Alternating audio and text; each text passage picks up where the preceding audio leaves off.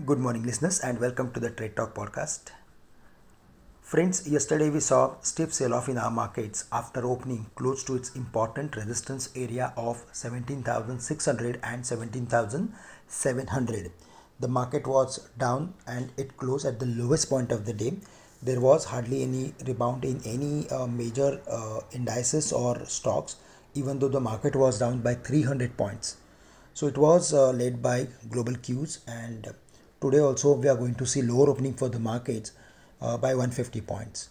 So in case if we see the market is opening close to 17,250 or 300 levels, then there we should look for avoiding any specific long positions, because the markets are down vertically. Until the market is not forming any reversal formation, we should stay away from taking any specific long position with a short term view. Yes, the market is having very good support between 17,250 and 150 levels.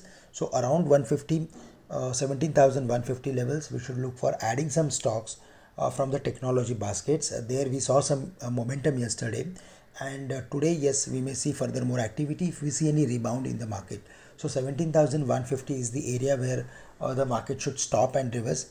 But initially, we are expecting market to again come down little bit more from yesterday's levels. Sector specific, as we discussed, technology stocks should do well. If we go through with FI's activity, then they have created some short positions on index futures, as well as they have reduced their positions on call side, and they have added some put options. So broadly, they have taken some short position on the market with a short term view, and retailers have added some long positions. So again, we are going to see this mismatch, and it will keep the market on the lower side. FIs have sold almost 2,700 crores in the equities, while domestic institutions bought 1,300 crores. And that's the reason we are seeing some selling in financials, technology companies, but buying in PSUs. So broadly, the market is facing some selling pressure or liquidation of long positions at higher levels.